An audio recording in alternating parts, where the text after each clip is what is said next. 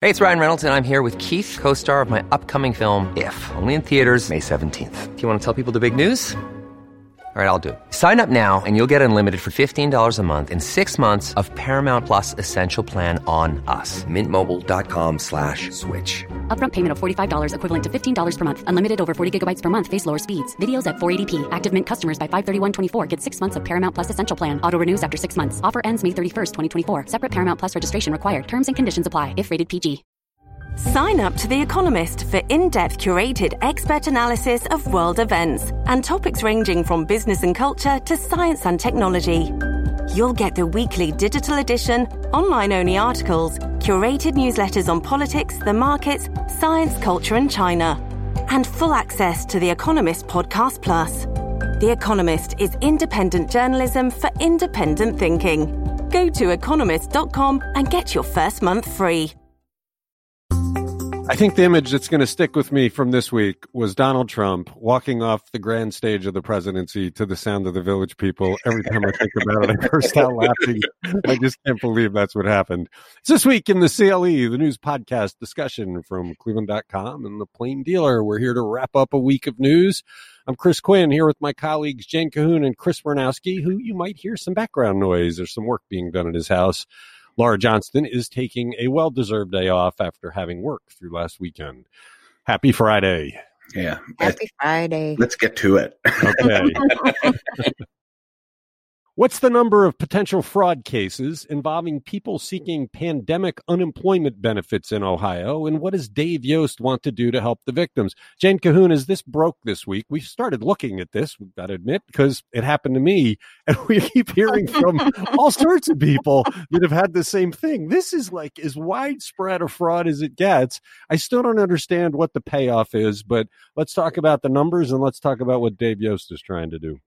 Yeah, this was a jaw dropper. I mean, we had asked earlier in the week at DeWine's, Governor DeWine's Tuesday briefing if they could quantify the level of fraud being perpetrated on the unemployment system, and they couldn't at that time. But on Thursday, Lieutenant Governor Jon Husted revealed that shockingly more than half of the 1.4 million pandemic unemployment assistance benefits claims that had been made in Ohio to date have been flagged as potentially fraudulent. That's about 796,000 PUA claims.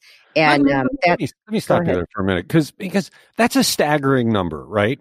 And yet, until Tuesday, we had no idea. And the only reason anybody got the idea was because we asked, because Chris Quinn got a letter in the mail. It's like, don't you think it's incumbent on the government to warn people about this when it becomes a problem and not just when some editor gets hit with it?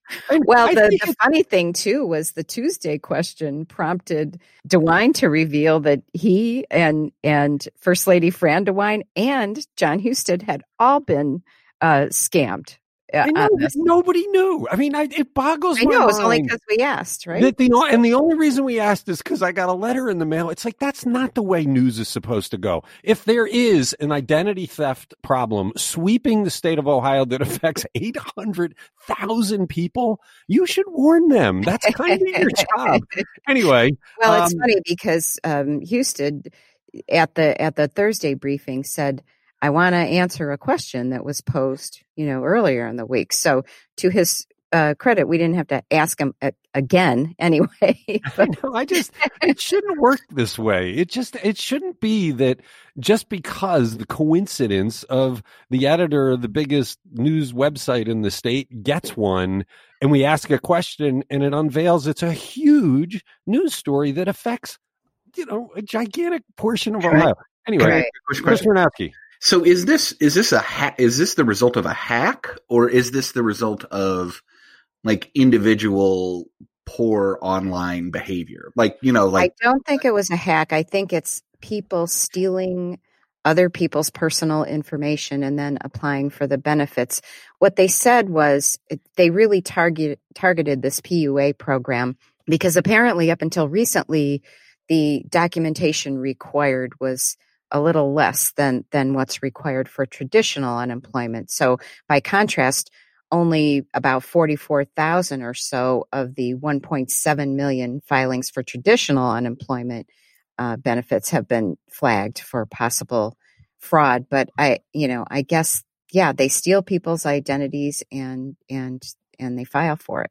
And then some people don't find out until they get their tax information that, hey, I didn't get any benefits. Although other people, I'm sure, find out, maybe if their employer gets a call and, yeah, like, no, I wasn't laid off, Right. That's the problem with this. I mean, in answer to your question, Chris, they had my social security number. So, but we've all been included in databases that have been hacked over the last 10 years. I mean, Target and all the companies that have been hacked, your data is not safe anywhere.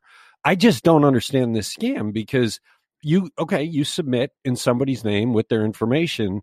Well, the state then sends a note to their home, which is an alert to them that, hey, there's a fraudulent claim. And as Jane said, your employer rejects it because you're still employed. I don't know how they get the money. I mean, nobody's been able to explain. I don't know if they are able to submit a different address or a fake employer or, I just don't know how sophisticated all this stuff is, but it certainly is widespread based on this. Has it resulted in any delays for legitimate benefits being? Well, yeah. Yes, they said, unfortunately, because they have to check all of these, that it's delaying legitimate payments for legitimate claims. And they couldn't tell us how many cases of actual fraud have been found among these flagged claims. They report those to the U.S. Department of Labor, I guess, to the Inspector General. And they're not the Labor Department apparently is going to release a report at the end of January with more information on this. And let's face it, part of the problem is they're using a computer that's the equivalent of a 1970s handheld calculator. Is it a handy computer? Probably that far. So obviously, some of the fraud is working because Dave Yost wants to do something to help the victims of the actual fraud. So what's going on there, Jane? So he wrote a letter to Ohio's congressional delegation. He's asking them to pass some legislation to protect people who have been scammed from, being penalized by the IRS, and so that they don't have to pay income taxes on claims that were falsely filed in their name. So, he suggested a number of ways that they could provide safe harbor for these victims, including directing the IRS to exclude the amount given in benefits to taxpayers who report fraud unless the state finds that it's valid. So he said, many of our constituents are facing a crisis in which they are not at fault. And he said government action's about to make the situation worse. So he said Ohioans have endured a lot over the last year, and receiving a tax document for income that was never received will be another significant hardship for many people. I do have to say, I had been warned that trying to report the fraud would be agonizing and it would take up half a day. But right before I had mine, the state had put together a new website, apparently. So it took literally less than 30 seconds. I mean, it was on and off. That's working because, it just felt like deja vu yesterday with both DeWine and Husted once again getting up there and saying, we apologize, for our computer system. It's not going to be fixed until next year. We're sorry. We know this doesn't help, but we're sorry. It did make me nervous because they do ask you for your birth date and social security number. It's a secure site, but I'm not quite sure why they are asking people who've been the victims of fraud to put in the key information that allows people to defraud them. Chris Ranowski? It might be time to find a new vendor for their unemployment. I say that in jest, but unemployment has been the nexus point of for a lot of grief for a lot of Ohioans in the past 10 months. And honestly, I think there needs to be some real soul searching among the legislature and the DeWine administration about how to maybe fix these big problems that have just crippled people throughout this whole tragic. Yeah. I had to talk to FedEx because FedEx knows how to deliver. All through the crisis, they've gotten it right. So get them to be the ones delivering. Somebody said get the person who sends out the Bed Bath & Beyond coupons. Yep, they're getting to you, except when the post office drops off the face of the map. You're listening to This Week in the CLE. The final numbers are in, and Cleveland Hopkins International Airport was a bit of a ghost town in 2020. How far did the passenger count drop in our pandemic year? Chris, I was still surprised, and I should point out there's some background noise because you have work going on. I was a bit surprised that as many people still did, but that was in the early months of the year. It sounds like that place was just empty for most of the year. Right. And, when I saw the original number of 4.1 million, I was like, well, that sounds like a lot of people traveling still, but that represents almost a 59% decrease in passengers that came through the airport in 2020. We actually fared a little better than air traffic nationwide, which was down 62% through October. But, that's still pretty grim news for airlines and for the airport and for people who work at airlines and rely on them to make a living. I don't know that there's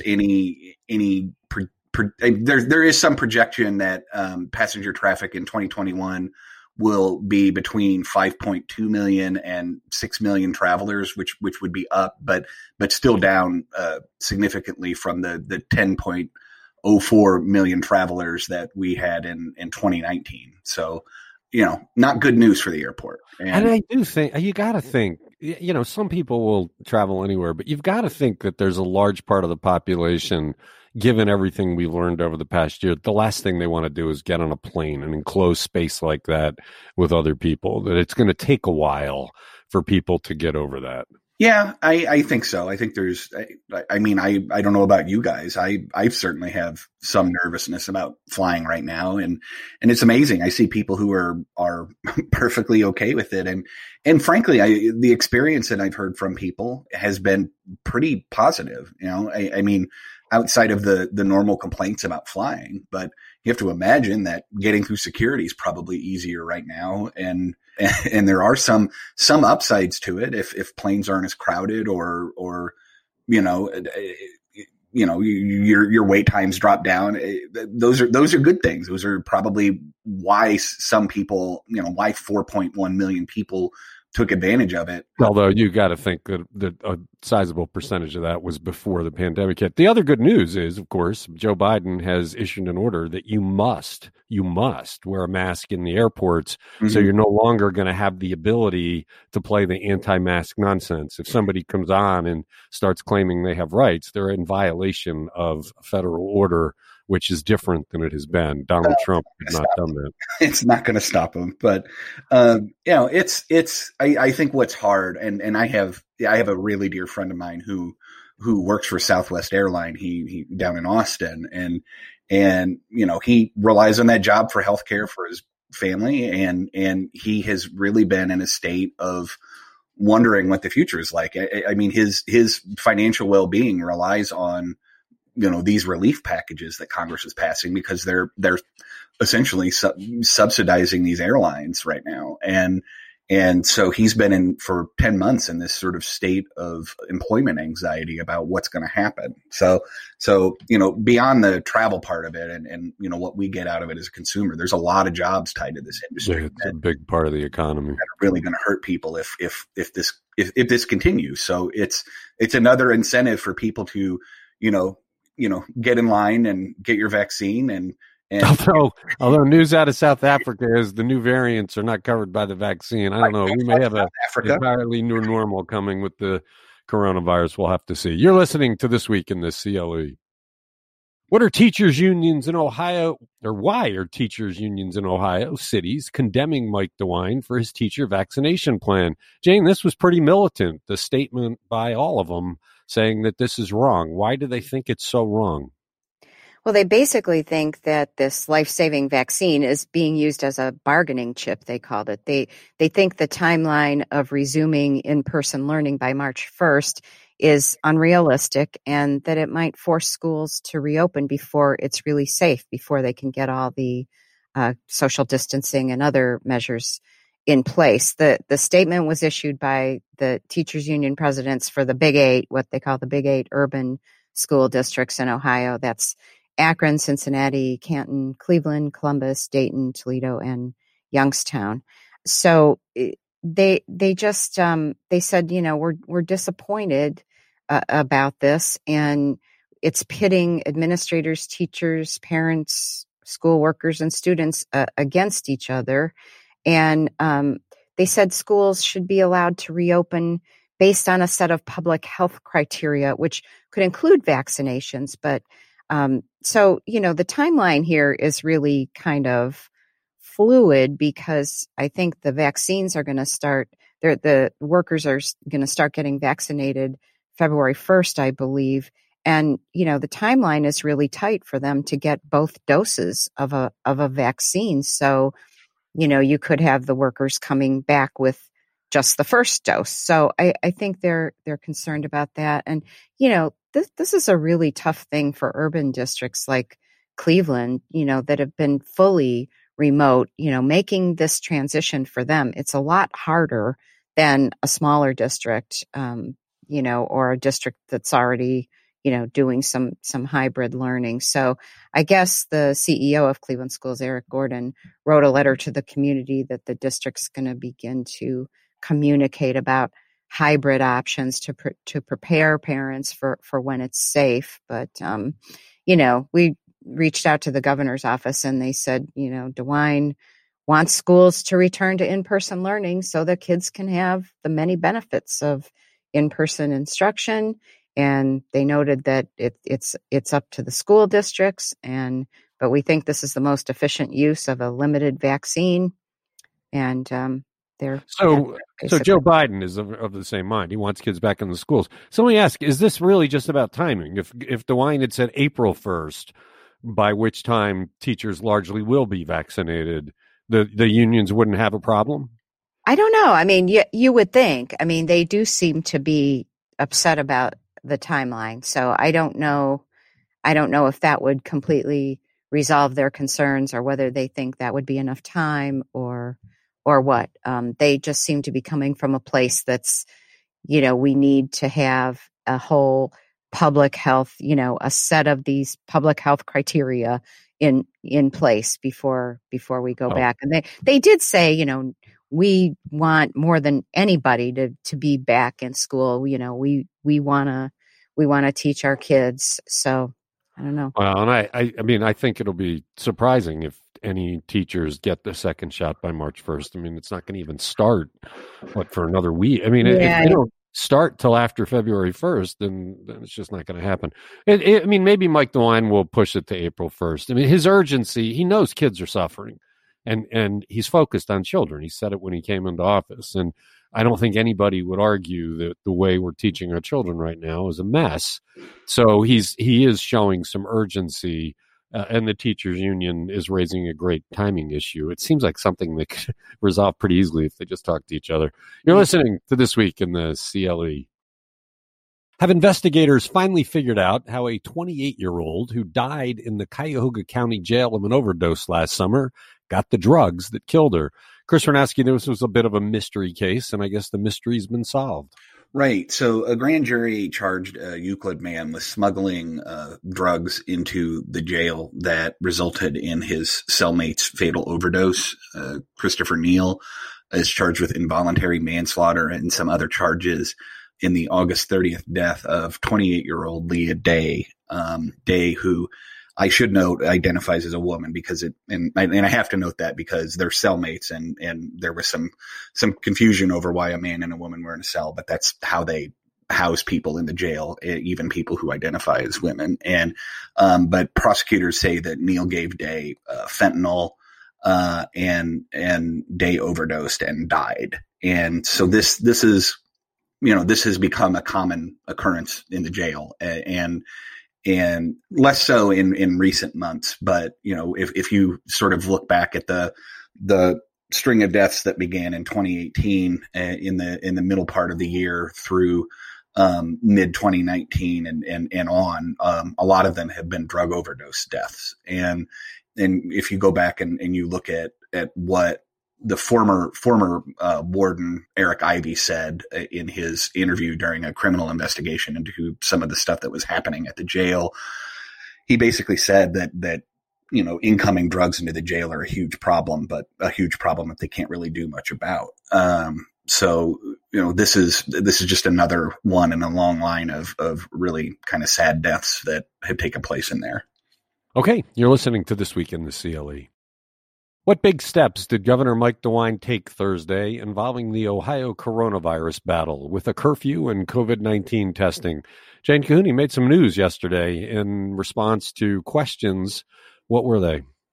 He did. He said he's going to extend the overnight curfew, which was due to expire Saturday. This is the curfew that requires people to stay home from 10 p.m. to 5 a.m., although there are all sorts of exceptions to that, like if you need to go to work or you have a personal emergency and other various things. But he said he just can't end this curfew because even though we've seen a bit of a downward trend, the numbers are still high.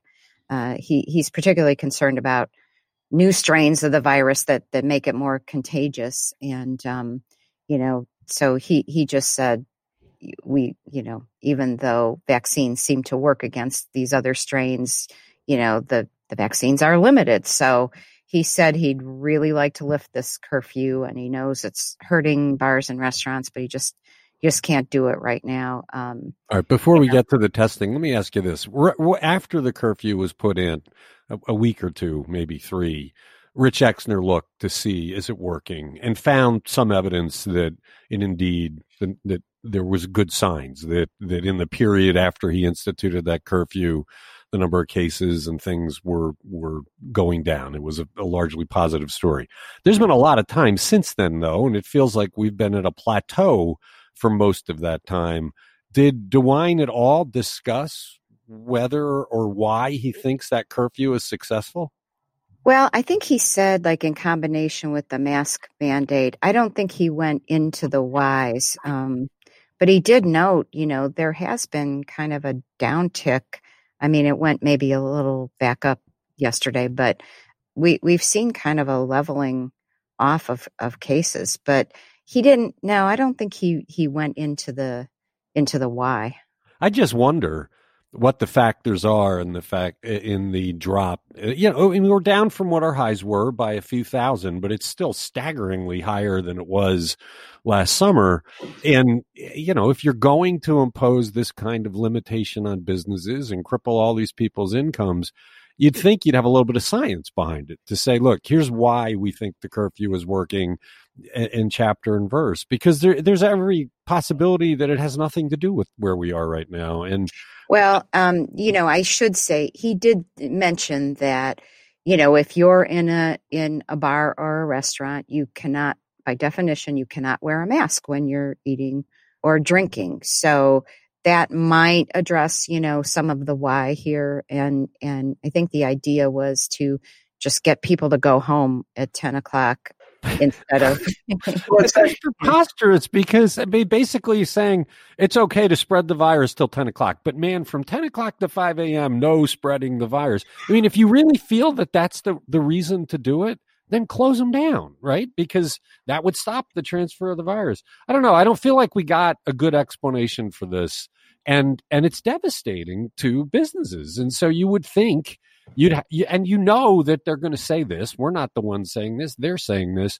So why not be ready with some data to say, look, here's why I've got to extend it, and put up his little charts and numbers. He loves to do charts and numbers. Where are the charts and numbers? He did say that the next step might be making it 11 o'clock instead of 10. What's that old adage? This is Chris Warnowski. What's that old adage that nothing good happens after midnight? It's what I call the gremlin principle, which is everybody starts to get really wild after midnight. And I think that's probably why the time is where it's at. And so people get drunker and drunker, I guess. He has talked about that. And I think, I think what's interesting, what he said yesterday, though, is that, you're probably not really protected while you're eating and drinking when you're sitting down. and I can't get over that part of this where it's just like, it's okay to to sit around in a restaurant. As long as you're in a seat, you got your mask off. But the minute you stand up, you have to put that mask back on. And it just, like, I don't see how there's any level of safety there, and I know restaurants are putting up, plexiglass and keeping tables apart and stuff like that. But I still don't see how it works. I just think he has a responsibility to fully explain it and back it up with some numbers. That's all the restaurant industry has been asking for since day one, and we still don't have them. Yeah. We also should talk about the other thing he announced, the COVID-19 testing. Yeah, he said the state is going to purchase at least 2 million rapid antigen tests to give out to local health departments so they can be more broadly used. They have a $50 million deal with Abbott Pharmaceuticals and eMed. And these tests, supposedly they're more reliable than they used to be. And I think they're going to use some CARES Act dollars to pay for them. And so DeWine described this as a way to target like if you have a hot spot or something, you can go in there and do a lot of tests. And the chief medical officer, Dr. Bruce Vanderhoff, said they do tend to have some false negatives. So you shouldn't necessarily feel like if you get one of these tests, which I guess you can use at home, that you're home free. But if you do have a false positive, or if you do have a positive, there's less of a chance of it being false. So at least that you should be isolating. And so this is a potential, it could help prevent the spread. So, but here's the thing on this one. I did not know that there might be a shortage of tests. My interpretation of the current state of things is that if people wanted to get a test, they could get a test. But the fact that he's announcing that I'm spending $50 million to get all these additional tests creates the impression that we need them. And so I guess we should do some reporting to see whether the county health departments have felt like they don't have enough tests. And if so, how has that impacted the spread of the virus? I mean, I can say, I've been tested a couple of times. I don't know if the two of you have taken any, but they're putting up a lot of roadblocks to getting in there and getting a test. It's not like you can just ask your doctor to have it. They still make you jump through a ton of hoops to get them. So are you talking about the PCR test, Chris? I'm just talking about tests in general. I've had them both at the clinic and at CVS, and it's still the access to testing should be much more open than it is right now. And do you think that's what the point of this is then? That this is to make it more local? I think being able to track is an important part of dealing with this. And again, it does, getting more data on where hotspots are, you're right, will allow them to sort of decide where, it'll help them make better policy decisions, and it'll give them a much clearer and accurate picture of where the significant problems are, because it's still very hard for some people to get access to testing, and it should be universal at this point. Yeah, I guess, and that's what my reaction is that I didn't know that. My belief had been testing had been made much more liberal and we could do it. Obviously, that's not the case because the governor felt the need to spend $50 million. So we should probably do a news you can use story for people about the current state of testing, what you have to do it, the fact that you have to jump through hoops, all of that. It's interesting. And, I didn't know it. James, I don't think you knew it. So there's probably a lot of people who read our platforms that didn't know it. Think of it this way. The sort of confusion that is around vaccination, like the having to go to many different places and to look at all of these various systems that you may have to jump through, that still kind of exists for testing. There are some places where you can drive up and get a test, but there, if you want to go to your doctor, like my doctor requires a consultation. They won't just give you a test if you think you've just been in contact. You actually have to be symptomatic, and it varies between medical system. It's really. But what about everything we've reported on? If you need a test, the drugstores are doing the test. You don't need an appointment. You just go. Those are the ones that they say aren't reliable. And you got to remember, But some of those are the PCR tests. I know someone who had one of those. Unfortunately, it was positive, but All right, so I think these antigen tests also, as I said, they're going to the health departments. So I don't know that it's going to be that widely available to just anybody. It sounds like they're targeting them.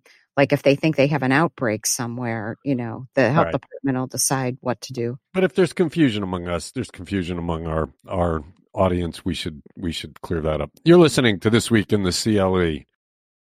Okay, Friday, on to it, right? Let's finish. Thank you, Jane. Thank you, Chris. Thanks to everybody who listens to This Week in the CLE. We'll be back Monday with another discussion of the big news of the day.